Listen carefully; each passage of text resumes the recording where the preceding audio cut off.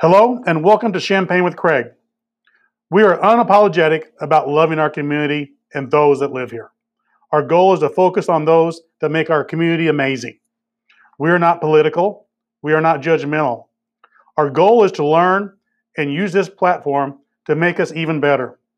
Our beliefs are there is more good than bad, more positive than negative, and our glass is always half full. We support and encourage. We believe in responsibility and a simple belief in doing the right thing. We believe there's a lot more gray in the world and less black and white. We practice humility, and our definition of humility is being honest and sincerely willing to learn a few simple things from other people, having no desire to strangle them in the process. I hope you enjoy, and let's listen. Hey there, it's Craig with Champagne, our podcast. This is podcast number 3. I'm up here in Naperville with a long friend of mine. We'll get into that a little bit later. At Hugo Frogs, we just had an outstanding lunch, so if you hear a little background noise, we're in an amazing restaurant. So I have here today Mr. Deon Thomas. Needs no introduction. Deon is the all-time leading scorer in Illinois basketball history. And rebounder, Deon, is that true or not? You know what? The rebounding record was broken. So Okay, all records are made to be broken. that they are. Or tied, at least, as a freshman scoring, right? Exactly. Okay. Again, our topic is continuing about race. And Deon, if you know, is definitely a black man. I can attest to that as I'm sitting here as a witness. Last time I checked. And I'm still white. So we got that going right now. We're gonna get started. We're just going to jump into it, Deon. We broached this topic a couple of times. Race. Yes. It is a high issue in our country right now. Mm-hmm. Probably always has been for a lot of people. Yes. But it certainly has risen to the top of every headline newspaper. Fortunately or unfortunately, I don't know which way to look at that, because of what's happened. Right. Tell us a little bit about yourself, where you're from, and then go into why is it so difficult for you and I to sit down and talk about race. Oh, good. Well, as most of your listeners will know, from Chicago, Illinois. I grew up on the west side of Chicago. I spent most of my time in an area called the Village, and it was one of the worst. It is still to this day one of the worst areas in the city of Chicago. And right, it's presently located where University of Illinois Chicago is. I grew up a stone's throw away from UIC. So now that area has been redeveloped and it's called University City, but if you go west of that campus, it continues to get worse and worse the farther west you go. And at the age of, well, I guess I go 7th grade, 8th grade, I moved to Inglewood, which if anyone watches the news, and a lot of us do, you see a lot of the killings that take place in Inglewood and on the west side of Chicago. So I have personally lived in two of the most dangerous, as I hold up my air quotes, dangerous areas in the city of Chicago. And I think this topic of race is difficult, and please don't take offense to this. This isn't a difficult topic for black people. This is a difficult topic for white people. And the reason I say that is we have been talking about race in the black households from day one. I mean, you're taught why things are the way they are. You're taught that you live in this world, which is a white world, and you have to conform to the things that are going on. I mean, at a very early age, I was taught how to speak to white people, how to deal with white people, how to deal with the police, how to, and maybe deal with is it probably not a good term, but how to form those relationships and how to how to interact. Thank you. How to interact with white people. I mean, my grandmother cleaned houses for a lot of the families, white families on the North Shore and in the north side of Chicago. So when she would take us at times during the summer, we had to understand how to act when we got there. It wasn't, running around the way you would normally do in your own neighborhood. You had to really go in and behave. And I mean, and that sounds crazy to say, but that's just the way it is. And that was what my maternal grandmother did. So you had to learn how to deal with that. Is your maternal grandmother still alive? Unfortunately, no. Okay. Both grandparents have passed on. Okay. I know your mother's still alive. Yes. Because I've met her.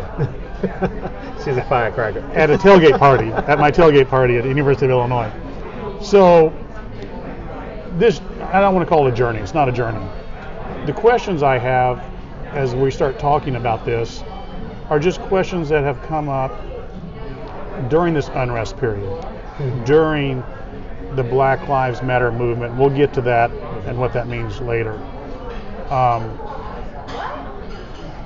You said it's difficult for white people to talk about. Yes. Why do you think that is? Well, because there's as we talked earlier, I've hosted multiple town halls, as we call them, or some type of forum where we would have this discussion since these things have taken place. A lot of that is because we see two different worlds. And as I would tell people is, white people have lived in a bubble all of their lives. And you lived in a bubble saying, and I don't want to make this sound like it's a bad thing, but well, it is, because you television, let's take television. Everything on television, if you look at what's going on, it's almost never a negative. And I'm not talking about movies, I'm just in general. You look at the news, it's never a negative.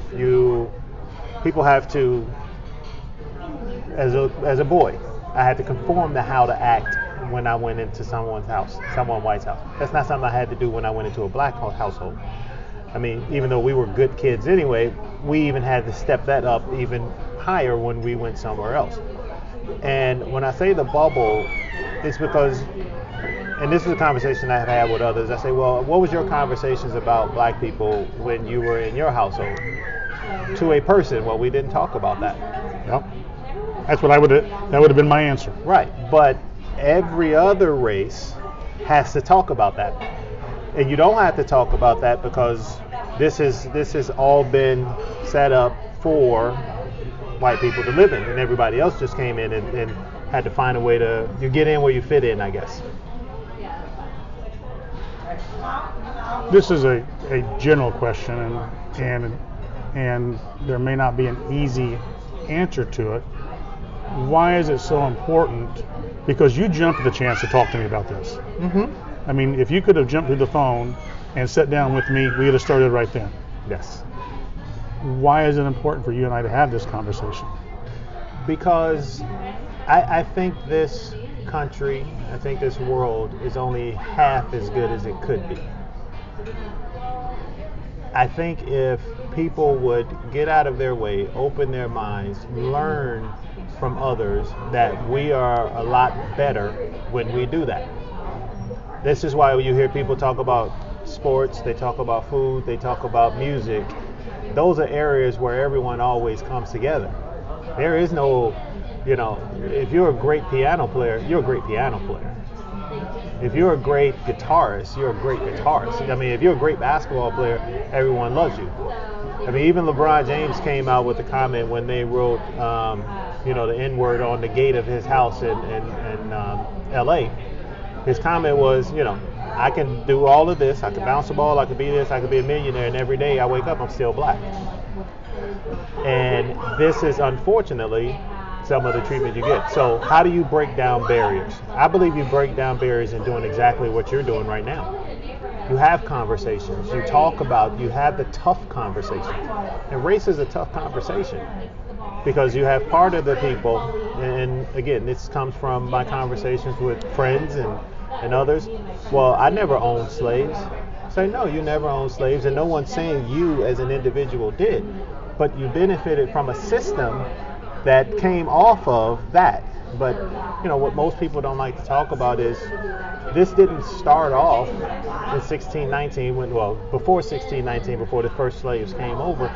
This was poor people and rich people. All of the poor people, whether you were black, white, blue, green, or orange, you were all in the same group. So then the other, which was the rich, divided this thing up and say, well, okay, well, why are you siding with them when you look like me? So I'm going to put you in a position where you and your family can prosper and those people can work for you. Very easily researched, by the way. Great answer to your own question, because that would have been one of my responses at some point, because I'm going to talk about slavery as we go through here, that I never owned a slave. True. Look back at it, how inhumane it was. Can't even imagine that happened. Right. The way people were treated. I don't feel responsible for that, but it is a de facto comeback answer. Yes. And is that what we're getting to? Is that because we talk about race, or we're nervous about race, or people not of color or black? I'm not politically correct. I'm just trying to do the right thing here. I would prefer you not be. I'm not. I mean, I don't even know how to be. So I think I've known you since I was 17 years old. We started becoming politically correct. I don't know what I do over here. Do you believe it's because white people are afraid of the answers, or they just don't know? I think they're afraid of the answers because everyone knows. I mean, this is one of those things that was taught in history. You were taught that there were slaves. Now, I think where the divide comes in and the problem comes in is that there's no history taught before that. You know, they don't talk about all of the achievements that were achieved by, those slaves. I mean, they don't talk about how a lot of the inventions that those slaves created, which were, since they were owned, became the property of the slave owner. Just now, you're a bourbon guy? No. Okay. I only drink things I can see through. So bourbon and now they start making white tequila. It's really messing me up. But I like to be able to see through it. I understand. But there's a bourbon that's out now. It's called Uncle Ernest. Yes, I just saw a commercial for it. So Uncle Ernest was a slave that was owned by the Jack Daniels family. It has just come out recently, and Jack Daniels is supposed to be the father of Kentucky whiskey, correct? That formula, and it was made by Uncle Ernest. I learned that. I don't know what show I was watching. Beautiful young black ladies kind of running the company now, or spearheading that. Yes. And maybe that's what caught my eye. I don't know, but I did learn that story within the last week. Yeah, and that's really a small part of the big picture. I mean, the cotton gin, all of these little things that were invented by the slaves, but they ended up getting trademarked and owned by the people that owned them. So I was in conversations, and I would hear people say, well, what contributions did black people make? It's like, are you kidding me? And that's an ignorance because we didn't teach things the right way. We didn't teach history. I mean, again, I'm a history buff. It's okay. And it's really, I'm a history major. There you go. And so these things are really easy to research. When you go back and you look at the ancient civilizations, they tell you it started in Egypt, and then Greece and so forth and so on. But there were ancient civilizations that were where the Greeks learned it from, and where the Egyptians learned it from. But you never hear about the great Sudanese empires and some of the others where these empires learned from. And it simply was because the Egyptians did it right. They put hieroglyphics. And if you look up anything where they say the birthplace of civilization is because it was written, whereas before it wasn't written. So now this text gets lost, so these things get lost, and now you're looked at less than because you have people say, well, you never contributed to the world, which isn't true. So now you fast forward to us being here, or being brought here, and that same thought perpetuates on and on and on and on. Because they say, well, you didn't create anything. Yeah, I did. I created Jack Daniels. But Jack Daniels' name is on the bottle and not mine. So you get, and it's multiple, just things go on like that, which really gives people the ability to cast you as less than human. So now I can treat you like you're not my brother when I am. You made a statement, and I wrote it down, that everybody knows it's a white world. Mm-hmm. Not everybody knows that.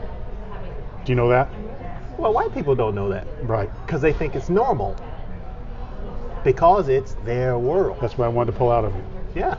That statement is part of the divide, Yes.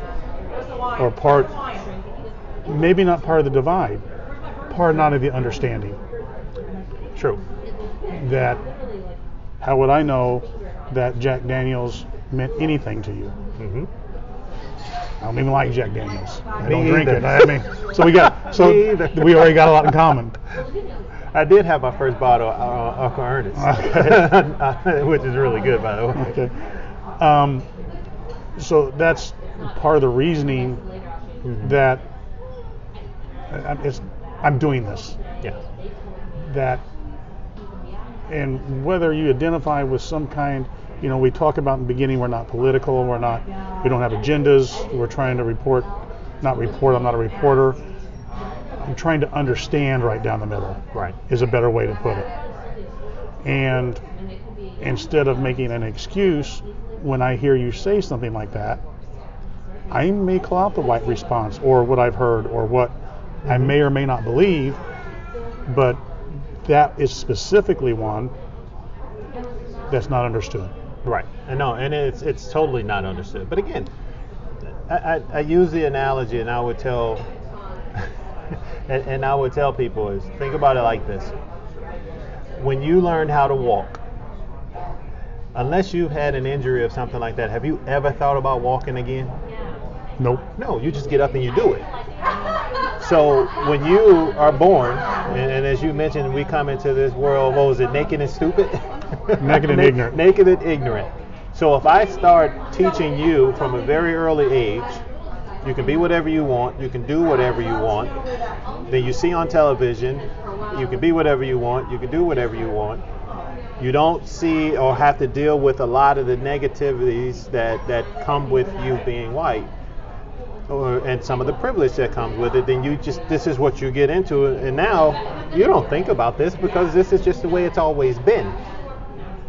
Whereas when you're, Asian, just think about what they did to them when they were building the railroad tracks. I mean, crap, they locked them all up and did what they wanted to do, not to mention the slaves, not to mention the Native Americans. I mean, so this is where I say everybody else doesn't understand, everybody else gets it, that this is not, say, their world, because you have to conform in order to fit in the world that, white people don't have to conform to, because it's just set up that way. Slavery. Mm-hmm. I told you we're going to talk about all the tough ones. Sure. Okay. What does slavery mean to you? Just you as a human being. I mean, that's simple. It's one of I used the term to describe relationships between people earlier. We're all brothers. We all come from the same creator, regardless of what people may call him. He created us all. We're all the same. We have the same blood. We have the same, if you take a fraction of our skin and look at it under and cut the pigment part off, it's made up of the exact same cells. So what slavery means to me is it's a degradation of the guy that looks like you, of your brother, of your friend. But it's such hatred, and it's so evil, and it's so angry that I think it gets lost. Like you said, how could you ever treat people like that? I mean, I don't care what color they were. Suppression? Suppression, I mean, they go hand in hand. I mean, you bring people over, you take away their identities, you take away their names, you don't allow them to educate themselves. They couldn't read. If they got caught reading, they were punished. If they caught writing, they were punished. If they were caught doing anything other than what they were supposed to do, there was a punishment behind it. So you're getting, you're suppressing away for 400 plus years. And then you and I talked about it earlier when we mentioned the police, which I know we'll get into, so I won't go right into that it. That's right okay. now. But when the slaves would try to escape that suppression or that oppression or those beatings, then they would send, and we talked earlier about why there's so much violence in the inner cities. They would send, the police, which they weren't actually police at that time, they were more little militias, and they would send other slaves to go and catch the slave that was trying to get away. So you create in that a self-hatred. You create a self-loathing. You create a person that, I look at you and I don't see the same, in you. And then this is perpetuated again for years and years and years and years. And then my grandmother used to always tell me, she used to be like, baby, she was like, be careful. In our community, she would say, black folks are like crabs in a bucket. Never knew what that meant.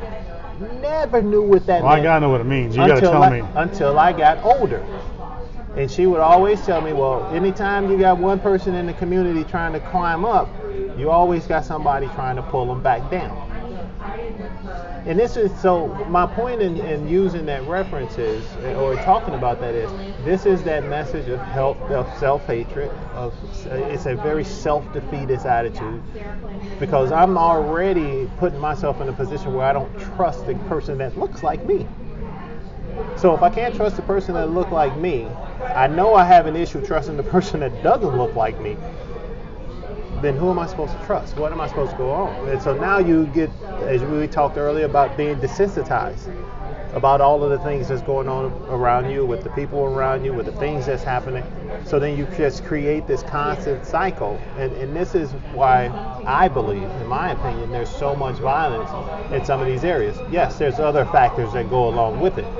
But if I value myself, then I have to be able to value you.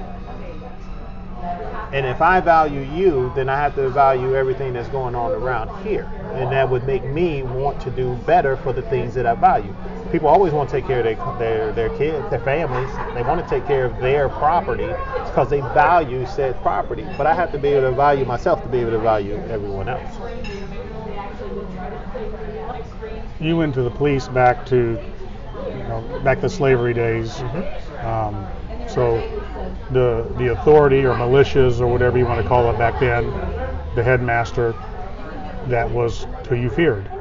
Yeah, of course. I mean, and that's a very valid point. And they always put, you have, whoever the white people were, and then you have that black person. And it was his job to keep everybody else in line. The crabs. Exactly. He was there to keep everybody else in line. When a slave broke the rules or did what he wasn't supposed to do, now they showed in Roots that they had the white guy whipping him. But if you go back and you read it and watch it, you can even look at some of the pictures in the book. They had black people doing this. So now you got the black guy whipping the black guy. And so here we go again, and it's created this self-perpetual feeling of anger towards your own. Because how you gonna whoop me and then we go back and sit by the campfire and we're okay? That ain't gonna happen with me. Exactly. Doesn't happen with anyone. No. We're gonna have to try to get whipped again. No, they can keep that one. Yeah. They as we're moving through and discussing the unrest, there's two topics I want to get to. Mm-hmm. The Black Lives Matter movement. Mm-hmm. Movement, organization, whatever, however you want to define it. I don't get caught up on terms. What does that Black Lives Matter movement mean to you? Well, I think the movement and the organization are two different things. I think for me, and I don't know, some may agree with me, some may not. I think they matter all the time. Black Lives Matter all the time. So whether it's the shooting from a white police officer or it's the guy on the corner that shot the guy because they were selling drugs, they matter the same. Now, I believe the movement is really it's trying to get a recognition of we matter just like you. They matter just like us, meaning everyone. And they chose the term Black Lives Matter because it makes a point. Now, the bad part about that is, again, the message has been hijacked. And the first thing people say was, Blue Lives Matter. Of course they matter. Oh, White Lives Matter. Of course they matter. The problem is when you say Black Lives Matter, people are like, well, why? And that in lies the problem. That should not be an issue with the statement of me saying Black Lives Matter. Well, of course they do. That should be the statement. But that's not the emotion that it evokes. Now, you want to talk about the organization? I think that every time somebody dies, they need to be out there and helping in those communities where these things are happening. Whether it's in my community over on 71st, or whether it's here in my community in Naperville.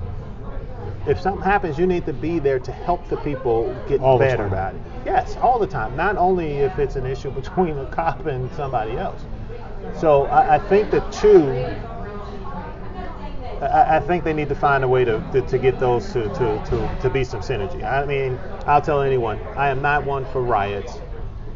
I am one for protests, because this is what my brother went to the Marines for. This is what my grandfather fought and went to the Navy for. This is what my father was a Marine for, is for us to be able to live out our rights that we have been given. The right to assemble and the right to protest is a given right, and that's for everybody, black, white, blue, green, yellow, or red. But when you cross the line and you start destroying stuff, I have a problem with that. I have a problem with that because I don't think that it serves no purpose outside of just complete destruction. And more times than not, you're tearing up your own neighborhood. So now you're really putting yourself in a bad situation. Keeping the crabs down. Exactly. And I just, so do they do some good things? Yeah, they do some good things. But could they be better? And my cousin lives here in Aurora. We talk about this all the time. They could and should be doing better, because there's more than just the argument at times what you see on the news. News cycles. Well, both sides. Not a big fan of the news. I don't watch the news. And when the news, I prefer the news of the 70s, and I can't go back further than that because I was born in 71. But I prefer the news to be the news. I don't need, the person delivering the program, whether it's Fox, CNN, MSNBC, I don't care what. Don't try to sway me in what I'm supposed to be thinking. Give me the news, and then I can form my own opinion. And that's not what they do. And I think what the news does is extremely divisive. I think, if I'm going to watch the news, I'm watching the news from all sides. I can't just sit and watch Fox all day and think that my opinion is that my thoughts will say, okay, well, yeah, you know what, they could be feeling this way, because that's not what they preach. MSNBC, the same thing. Again, we were talking earlier, and I saw this program where they had a line drawn right down the middle, and they had on one side it swayed left, and the other side it swayed right. Why should your news ever sway anyway? It's supposed to be a delivering of facts. And when you're swaying one way or another, you're distorting the facts, which creates divide. And this is a large portion of where we are now. Making the news fit a narrative instead of making the news be the news. Exactly. Regardless of what narrative you're trying to make it fit. Well, I mean, that's almost like anything. When I was coaching, we would talk about statistics. Oh yeah, statistics. You can make a statistic look either way you want it to, depending on what you throw in there. They said something. I was watching the NBA the other day, and I was like, this, I'm not going to try this because I can't remember exactly what it was. But basically, this statistic looks like this, and you're saying this because this is what you want it to look like. And anytime you can start doing that, then there's a problem. And this is what the media does, unfortunately. And another big issue I have with the media is I think the media reports the small things. They blow it up into the big things. 14 people getting killed in Chicago, huge thing. That is big. But there's so much more good going on in Chicago and in this world. Why we don't talk about that? That should be the overriding message. Doesn't sell advertising space. Doesn't sell advertising space, and when they started ratings for the news, that's when we started having problems. Because I got to be the highest rated show on television so I can get said sponsorship dollars. Sensationalism. Yeah, and I mean, and that's the bad part. You went to Chicago, so let's go back there. When you combined the Black Lives Matter. Let me back up. Black Lives Matter to you, and correct me if I'm wrong, just means that I matter. Yes. And my black brothers in Chicago matter. Yes.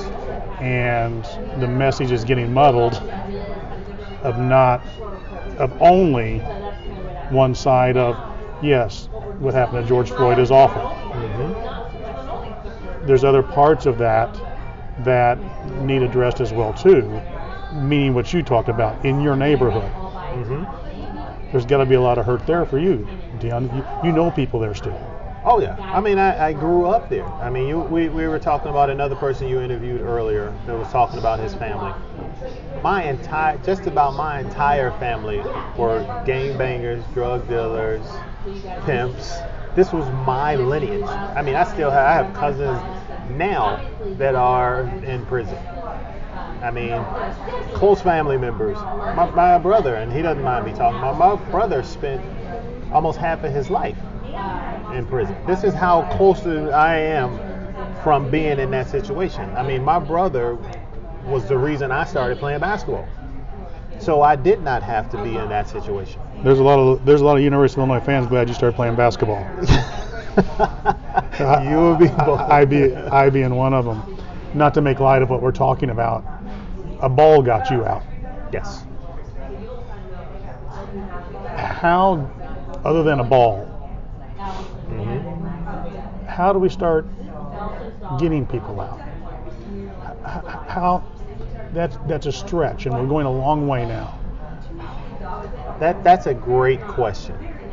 And I'm not smart enough to answer it, I can tell you. no, So. well, you're smart enough to answer it, but you're smart enough to bring in 10 other people that will have 10 different ideas, and then you figure out which of those ideas to start with. Because all of those ideas will have to be done and undertaken. But this is which one you start with. Basketball saved me. I was a good student, a really good student. My mother used to if I came in the house with a C, my mother would have a heart attack. You know, the one time I missed the honor roll when I was at Simeon, my mother threatened to transfer me to Whitney Young. And at that time, Whitney Young's didn't have a basketball team. Well, they had one, but they were terrible. They might as well not have had one. So she was like, okay, forget basketball. This is what you're going to concentrate on. One, we have to get back to that. I don't think we have enough. Oh, you know what? I'm sorry. Let me go even further back. What we have in our inner cities today is a loss of hope. People don't look forward. They look at today. It's a loss of hope.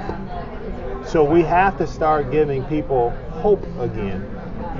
You know, to be able to look past your current situation and where you are today.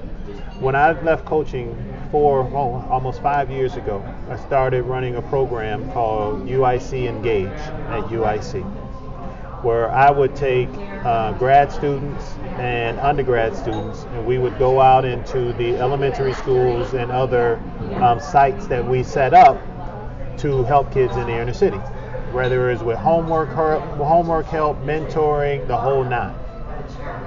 And I tell this story because when I first walked in there on the first day in a couple of the sites, and I asked the kids, I'm like, how many of you want to go to college? Basically every hand flew up. My next question to them was, how many of you are going to college? Maybe one hand came out. And this is out of a room of about 40 kids. 40. And only one hand goes up. And you ask them why. Well, I can't get there. I've had some kids say I'm not smart enough. I had some kids say, what's college? And this is a lack of hope. This is a lack of understanding. This is a lack of knowledge. You know, we talk about the school system, and I'm a CPS kid, proud to be a CPS kid. I remember the first time I walked into Simeon, and Simeon is a good academic school. Not a great one. It's not Whitney Young. It's not a magnet school, but it's a good one. They take pride in graduating their students. I got in the 8th. I was a freshman in 1985. I opened my book and had people's signatures in it from 1975. How much has that information changed in a decade? It's useless. That information you're getting now is basically useless. And that's one of the things you have to correct. You got to correct the feeling of lack, you know, not having hope, of not being able to see further than today. Education is immensely important. It is the grand equalizer. It's a grand equalizer in everything.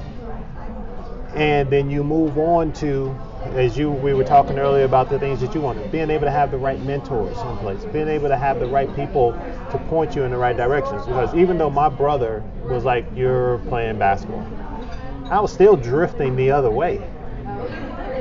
I was drifting the way I wasn't supposed to go. I'm hanging out with my friends. We were doing some things, which I'm actually in the process of writing my book, which people will read about and they're going to be shocked, because I'm going to be extremely candid in this book about some of the things that I was doing as an 8th grader, going into my freshman in high school.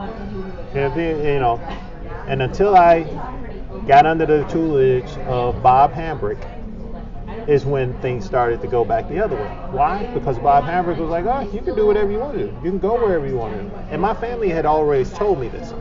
But hearing it from your family and hearing it from somebody that you have a ton of respect for outside of the family love circle, but you have a totally different respect. Okay, now I'm not going here. And then he began to set standards for us. You can't do this, you can't do this, you can't do this, you can't do this. Now, granted, I had some of that in my old family, but now I have basketball that I enjoy, that I want to do, that could be easily taken away from me. So, this was a focus. Not thinking about over here that if I do this, I could lose my life tomorrow. That was something that happened every day in my neighborhood. For those of you that may not know, Bob Hambrick is a legendary basketball coach at Simeon. Yeah, thank you. So, not that I've followed it at all, but I'm kind of a sports junkie. Dion knows that. So another male influence in your life. Yes. And another positive male influence. Let's talk about male influences in the black community. Unfortunately, we don't have enough. We don't have enough, in my opinion. I mean, because one of the, and I don't want to say there's not some, because there is some, but we don't have enough. And we work so hard to get out of the situation you're in that sometimes people forget to go back and give a little. And that doesn't necessarily mean giving money, but giving time, giving conversations. I tell everybody that I've helped, and they're like, well, coach, what am I going to do? I can do, no. You just make sure you help somebody else. That is my only ask of any of the people that I come into contact with. Just make sure that when somebody else needs help, you help them. Carry it forward. Exactly. Because that's the only way you stop being a crab in the bucket. Because you can be a crab in a bucket by not helping. We went back to Simeon, and my wife is sitting here with us. We went back to Simeon, and we have. By the way, you way outkicked your coverage too. Oh, brother, trust me, I know that. I mean, it's really quite hard to believe she has anything to do with you, to be honest with you. But I'm a good guy. Topic for another day. I'm a good guy. Well, it fits. But when I went back to my high school and we spoke, we're talking to the principal, and he's like, man, Dion, he was like, I'm so happy you came back. You're the first person to come back here and do something like that, which to me was a shocker.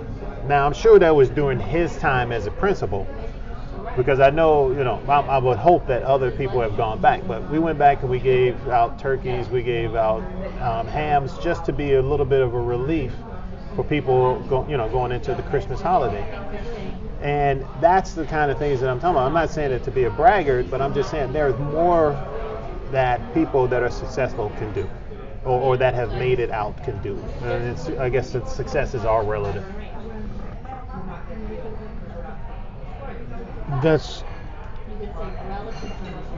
I don't know what I'm going to learn from this whole conversation with you, but I know one thing that's going to stick with me is crabs in a bucket.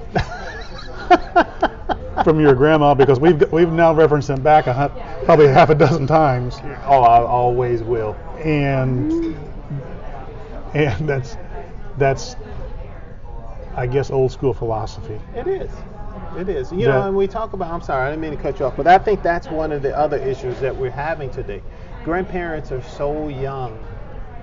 They're so young. I have friends that are my age that are 50. I'm 49, but I have friends that are 50 that have 3 and 4 grandchildren. You know, and I mean, and it's like, oh my God, what life experience? And I've had some life experiences, but I haven't had a lot of life experiences like my grandmother did. I mean, I was a kid. My grandmother was pushing 70. So she had seen some things coming up from Mississippi, you know, with the whole migration from the South up here to get jobs that we can't pass on. You know, so you mentioned me quoting my grandmother. My wife will tell you, my girls will tell you, they get tired of me quoting my grandmother because I quote her all the time. I'm going to quote her now. Colin Kaepernick. Yes. Colin. The knee situation, taking a knee. Well, go ahead. We talked about, I'm just going to preface it because we did talk about it a little bit before. Yep. What did it mean to you, and what do you think it meant to the country? The country's a big question. The country's a big question. And I'm going to be honest with you. When they first started kneeling, I'm like, okay, what's this going to help? What's this going to fix? What's this, you know? This goes back even with, and I'm just going to touch on this and then I'll go back. When I was hosting one of those Zoom calls, a question to me came, you know, from one of the panelists. Well, what did it feel like to you that happened with George Floyd? I sat and I thought about it for a second. I was like, you know what? I was like, I hope this doesn't sound cold in any way. I was like, but I felt really bad for him. I was like, but I've seen this multiple times. I've seen cops beat people in my neighborhood a lot of times. I mean, often. I have had to deal with that. And I remember the first time, my first issue, but my first real issue with the police. I'm 9 years old, sitting on my grandmother's porch, me and my best friend that were next door. We hadn't done anything. We were, you know, police come up, they drive up, stop their car, they have us come down off of the stairs. We're laying face down on the concrete. 9 years old, face down on the concrete, and they're, you know, yelling and screaming at us. My grandmother comes outside, and then they start talking to my grandmother, like, you know, she's some 10-year-old kid, and I'm like, what is going on as a 9-year-old?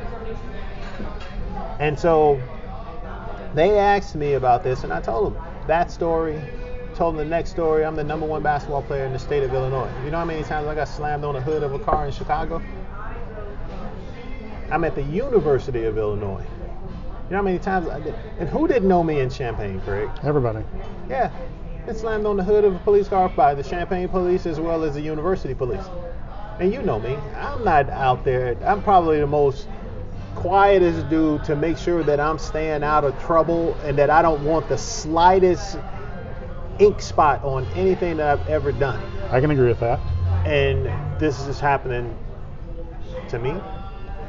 I mean, there were literally people on the phone crying in disbelief that this had happened. And I'm like, but this happens all the time. Just imagine if I'm not me, how that would have happened. So you believe you could have been George Floyd? Huh? You believe you could have been George Floyd? Oh, no doubt. No doubt in my mind. Let's go back to Cap. Yes. Back to Cap. So when he first started kneeling, I'm like, okay, what is this? And this is my personal thought. What's this going to solve? What is this for? What's he doing? And I think that message was hijacked because I had watched him afterwards as this is going on, it's continuing to play and he's continuing to do it. And remember, he started off sitting. And he actually, in an interview that I watched him, he said that he started kneeling because he had gone to see a few retired Marines, and they told him that what he was doing as far as sitting is disrespectful. He started kneeling because they told him, well, you should be kneeling. If you're doing this, you should be kneeling because this is not disrespectful. This is coming from military veterans. So this is why he started kneeling. So in the beginning, this is what it was about. It was about the protesting of police violence, which once I learned why he was doing this, I'm on board with it. I'm like, okay, that's a great thing. Who else is going to start doing this? Because, you know how it is. If you're the first one in anything, man, you're putting yourself out there. You don't know who's going to come with you, who's going to go with you. And he had a few people out there with him, and then the message was hijacked. Oh, he's disrespecting the flag. He's disrespecting the police. He's disrespecting our country, when that was the furthest thing from the truth. Furthest thing from the truth. It had nothing to do with the military. It had nothing to really do with disrespecting the police. And it definitely had nothing to do with disrespecting the flag. But that was, we talk about the media. This was the narrative that was handed down from on high. I don't know what your political affiliations are, It doesn't matter. Nor do I care. But this was the message that was sent down from on high, and it just sprinkled out. And of course, the media is going to cover everything that the president says. Bam! Now it's out there, and this dude is kneeling, disrespecting the country, when that was never what it was about. Remember Mo Gardner? Yes. My man. Yeah. Are you guys the same age? You got to be close, aren't you? Most a couple of years older than me. Okay, you got to be close. Chief, we always got to talk about the chief. You're an Illinois person, you got to talk about the chief somehow. We get back to it. Yeah. That controversy was starting back then. It wasn't full-fledged, but it was starting. Right. And I didn't remember it, and I've said this in the previous podcast. People are going to be tired of hearing this. But Mo Gardner made a statement because I don't care about the chief. Have it, don't have it. Mm-hmm. But you can't tell somebody what offends them. Right. And it went over my head back then. And I didn't remember that till you just said that. He did that. You remember him saying it, right? Yep. So let me go fast forward to Cap. Mm-hmm. My best friend gets killed at Fort Bragg in a freak accident. Mm-hmm. 2 years out of college. I travel down to Fort Bragg, and I go into a block room with a metal table with his dad lying there in his underwear, stone cold dead. Right. When he did that, that's where I went. He disrespected my friend. But he didn't. And that's the. But you can't tell somebody what to think. No, you can't. But that's what the media did. Is what I'm saying. When that came down, this is what everyone thought, not knowing that he had gotten this direction from Marines. And I can't say former. My brother's a Marine, and he yelled at me one time. I said, "Oh, my brother's a former Marine." He was like, "No. Once a Marine, always a Marine." Yeah. So I'm like, okay, dude. Exactly. So I'm like, okay, bro, I won't make that mistake again. But this, what he was doing was given to him as direction from military personnel, or former, retired military personnel. So he thought, just listening to him in the interview, of course, I haven't talked to him personally myself, but listening to him in that interview, he was like, hey, this is what I was told to do by these people, so this is why I did what I did. So it wasn't a degradation to your friend or to my grandfather or to anyone else. But when the message was taken and it was disseminated amongst the masses, that's what it became. Was that done? Yes. Mm-hmm. But I believe that I made that determination on my own. We always do. So we always do. I'm pressing you on me, mm-hmm. knowing my character and who I am. I made that determination. Mm-hmm. Mo Gardner. Right. So through your lens, you see it this way. Mm-hmm. Through my lens, I see it another way. Mm-hmm. And we're here today making sure each of us understand our lenses. True. Well, it's not even understanding our lens. It's understanding the lens of someone else. Because our lens is our lens. Peace, truth, I got that. You know what I'm saying? Uh-huh. Our lens is our lens. I respect the fact that this is why you're seeing it through, your lens. But it's being seen through that lens, and mine included, because one of what we talked about, we come out dumb and naked, right? Ignorant and earthy.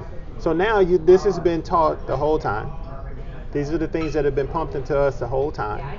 So now they continue to go on down the line, and then something fits the narrative that we want to hear, and then we hear this, and it fits in the narrative of what we want to hear. And so now we have a whole history of things that we've learned that fits in that narrative. Not saying it's right or wrong, just saying it is what it is. It is what it is. And we have to be able to agree to disagree and do it politely, and understanding that somebody's vision is not always going to be ours. We just did that. Yes, we did. And I'm sitting here and I feel no nervousness. I feel no scarcity. I don't feel like there isn't, you feel like the fight or flight syndrome that I have to defend my position. Yep. I feel none of that. Craig, and I can look in your eyes, you don't feel it either. No. Craig, the world needs to do this. This is how you end a lot of the issues that are going on in this world. This is how you do it. People sitting down, talking to one another. The guy I had on, Coach Nix, people will know because his podcast will be my character friend. Mm-hmm. He goes, I want to talk to the leader of the KKK. Good. Why don't you like me? Mm-hmm. And if you can explain to me why don't you like me, as Coach Nix, I want to listen. Right. I thought that's how he kind of ended our podcast. And racism, racist, mm-hmm. the words being thrown out there way too much. Yeah. Both sides. When it's convenient to fit both sides' narrative, it's thrown out there. Yeah. What does it mean to you? Everybody else is quiet. Mm-hmm. What does it mean for somebody to be a racist? What does it mean to Dion? Well, I feel when you look down on someone or you dislike someone, and you can be a bigot and a racist, that's two totally different things, in my opinion. If you're a racist, you can control things that happen and go on with other people. If you're a bigot, you just don't like somebody because you don't like them. Racism is a system. It's not necessarily a person, because you can't control an individual person. But if you're a bigot, I cannot like you because you are purple, because or Jewish, because you're tall, because you're small, because you're Jewish. But and this is one of the conversations I had with my buddy that's Jewish. You have the Sephardi Jews, and then you have the Ashkenazi Jews. Ashkenazi Jews are from Europe. And the Sephardi, like my wife, they're from Northern Africa, so they're darker complected. If my buddy walks up to you, you'd never know he was Jewish. Looks like every other white man walking around this country. And he's actually said this to me. He was like, Dion, he was like, I don't know how, black people have had to, how they've been able to do what they've done and have to deal with what they've had to deal with all this time. He was like, a lot of people, and he was like, and I've been around people my entire life, they'll say things about Jewish people, they'll make Jewish jokes, they'll say these things, they'll do this, but they never knew I was Jewish. Wait till you hear Howard's podcast. Your blood's going to boil over a story Howard Milton says. It won't boil. You've experienced this as well, too. I bet you've experienced thousands of times. Oh, yeah. I was going to, another word, you went to it before I even got there. You're smarter than me. You've done that a half a dozen times through the interview. Systemic racism is a word that's used, again, right, everywhere. What does it mean to you? Because there really is no definition. It's not like you can go look it up in Webster's or something like that. Mm-hmm. Because it has a specific meaning. I've asked that question 3 times now, mm-hmm. and the meaning's been different all 3 times. Okay. Well, to me, what systemic racism is, and we talked about this, we mentioned this, the system that has been set up was not set up for people that look like me. Starting with slavery, well, better yet, starting before slavery, when they separated rich and poor, and they took the white poor people and said, here, come here, we'll give you some property, we'll let these people work for you. Because before we were indentured servants, and you could work off your indentured servitude. And you had people of all colors and races in that pool. So then when the wealthy landowners pull the white people out of that group, put them in here and put them in charge of other people, now you begin to create that system. Go down the line. Now I'm going to control your education, who you can talk to, what you can talk to, where you go, what school you can go to. You can't go to this school, you can't go to that school, you can't read this book, you can't read that book. So now this is set up. Then when you move into housing, you can't live over here, you can only live over there. Now, I mean, so you can't vote. So we're not going to allow you the chance to vote right after slavery. And this was a huge thing down in the South because there were so many black people down there. They basically started voting for their own and no, we're not having that. So now they started to burn people's houses, burn people's businesses. The Jim Crow laws came into effect. So now you've created a system to hold people down and oppress them. Now, as you move forward into this time, trying to get jobs, can't get a job, or not the job you want. Not to mention the prison system. Now you go to prison, you come out, you can't get a job. And then once slavery ended, which is another point, they started locking up people for minor causes, loitering and these different things, and they're locking people up for 20, 30, 40 years. And even in the Constitution, if you look at when they ended slavery ended except for criminals. So they reconstituted slavery because now I can work you all day long for free and not have to pay you.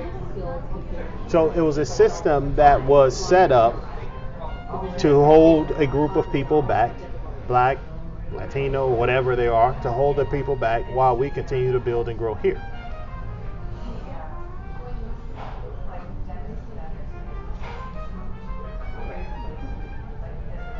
When we talk about that system, I'm sorry? when we talk about that system, we discussed education, how education isn't, we even touched on that earlier, vitally important, that the way out is through education and of bad situations.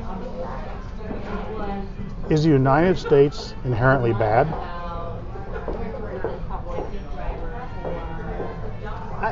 I do not believe the United States is inherently bad. I think the system that it was set up on is. I think the United States is an idea. I think the United States is it's people, and I refuse to think that all of the people in the United States are bad. I don't care what color you are. I would believe that there are more similarities in people than differences. So I think the system that was set up, and it was really set up more rich and poor, until a certain point than black and white. And as that system got more and more put in place, that system became bad, but then everybody else was kind of swept up in it because, again, we talked about not knowing. Because you're born, you're just going into this, my family owns this house. But yeah, that house has been in my family for years. You're a black person, you can't say this house has been in your family for years. Or there's very few of you that can say this house has been in there for generations and generations. Because you weren't allowed to. So no, I do not believe the United States is inherently bad. Have we made progress? Yes. I would think there has been progress. It's just the progress has been so slow. It's slower than the turtle or the snail, and it doesn't have to be. It doesn't have to be that slow. It's that slow because people have an idea, in my opinion, is if this goes ahead, then I'm going to lose this. And we talked about diversity. I think all boats are lifted when we work together. Yeah, we're going to have different ideas. We're going to have different backgrounds. We're going to look different. We're going to be different. But if I can take some of, and I talk to you about real estate. If I don't seek out someone that has a different experience or know more than me, how am I ever supposed to learn?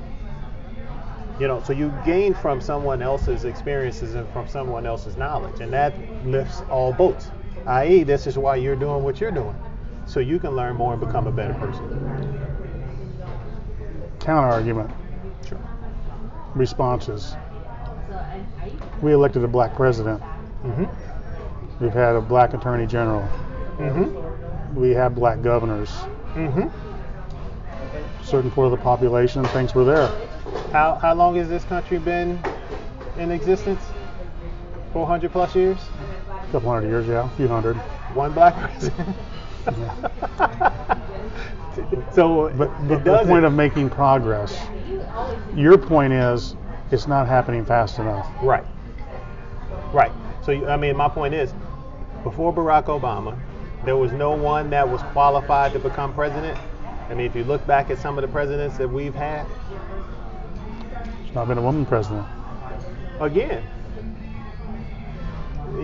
but again, you're right. There hasn't been a woman president because women get discriminated against as well. They don't, so they all go hand in hand. I actually heard a woman once, and it was crazy to me when I heard her say this. This is a woman, white woman, talking about Hillary Clinton, another white woman. And she made this statement even as general as no woman should be president of the United States. So the reporter asked her why, but you're a woman.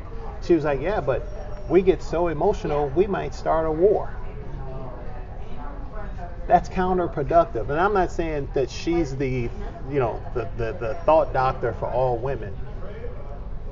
But for her to even allow that to come out of her mouth and not think that another woman would be qualified to be president of the United States, there's a problem.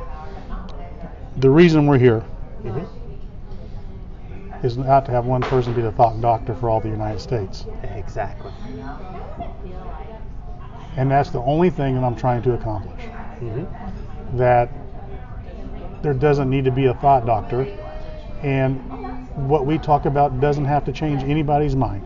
Mm-hmm. But understanding where you've come from, Mm-hmm. what you've lived through, Mm-hmm. the successes you've had, the way you conduct yourself, not as a black man, as a human being. That woman that said that, if you cut her open, unless you did a DNA test, you wouldn't know if she was, like you said earlier, where she's black, white, woman, man, she's going to bleed and she's going to have muscle, and it's all going to look the same, right? Yeah.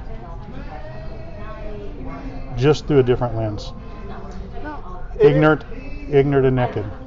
Yes, exactly. And that's the problem, because it comes from, we get our lessons from those that are teaching us. And so if we continue to get our lessons from the same people that are in our pool, we got a problem. That's a serious problem. Because who's to say in her family, using this woman as an example, this was probably something that her father spouted as she was growing up. Instead of lifting her and telling her what she can and cannot be, he probably told her, well, you know what, no, I'm the head of this household, this is how it's supposed to be, and this is, the way it is. And this is the way it is. So even Sigmund Freud said, what do? We want to marry people that are like our parents. Well, that's not exactly what he said. His statement was, we want to have sex with people that are like our parents, which I think is gross. I do too. But I understand what he was gross. meaning. You're going to marry someone that exhibits a lot of because this is what you've grown up seeing. So this is what you're going to be attracted to. Someone like my wife. My wife is strong. You met my mother. My mother was strong. My wife is, and she's probably going to hit me right now. She's a little controlling. But my mother's controlling. And not controlling in a bad way, but to make sure that things are taken care of. Because I'm a little, and we're kind of opposites attract. I like to be flighty. She likes to be grounded. You're flighty. That's for sure. Oh my gosh. Dion, if you took two people that lived in the state of Illinois, Mm-hmm. where you grew up and where I grew up, Mm-hmm. We couldn't be more polar opposite. True. As I sit here today, I don't think we could be more alike. But see, that's the problem with people, in my opinion, is we look at where we're from, we look at the things we've been taught, and that's what we focus on. Instead of focusing on where we are. Like I tell people all the time in interviews, I don't know how many times I've used TJ. Because, TJ's where you're from. TJ is probably still my best friend, and here we are 20 some odd years later. Because when we met, one, there was an initial connection. I don't want to say attraction because people might look at that the wrong way, but there was an immediate connection. You can't be attracted to TJ. No, you cannot. I know he's going to listen to this, so I'm happy to say that. Oh, please, give it to him. Give it to him. And it was an immediate connection between he and I. And we're from two totally different places, like you said. Same place. TJ and I are from the same hometown. Exactly. TJ Wheeler's who we're talking about. Right. Played basketball at the University of Illinois. Yep. And so he and I have been, I introduced him to rap. He introduced me to country. I mean, so this is where I believe people have to meet. Not in your differences, but in your similarities. And then after you meet in your similarities, of course, basketball was our similarity. Now you begin to build that connective tissue from there. The problem is, I think racist people and bigots are racist and bigots because they don't know anyone else like them. Outside of knowing people that are like them. They don't make the connections with people that are different than they are. They'd much rather not like people, because of the media, what they've learned, what they see, what they hear, and instead of me coming out and doing what we're doing right now, which is sitting down and talking and actually having an opportunity to know one another. The old joke, you know how to eat an elephant? One bite at a time, baby. Dion, we just took a bite. There you go, Craig. Thank you so much for your time. All my pleasure. Thank you so much for your honesty, sincerity. Like I've said in the other podcasts, it's difficult to see a face as you're answering these questions or reactions, and I wish we could do that. But I've learned, I've appreciated, I have grown, and what used to be a nervous endeavor for me, I can't wait for the next one. So that's the end of podcast 3. Tune in next week. We'll have another guest, and Dion and Daphne, his beautiful wife, way too beautiful for you. We're signing out. Have a good day. Okay, can I say something?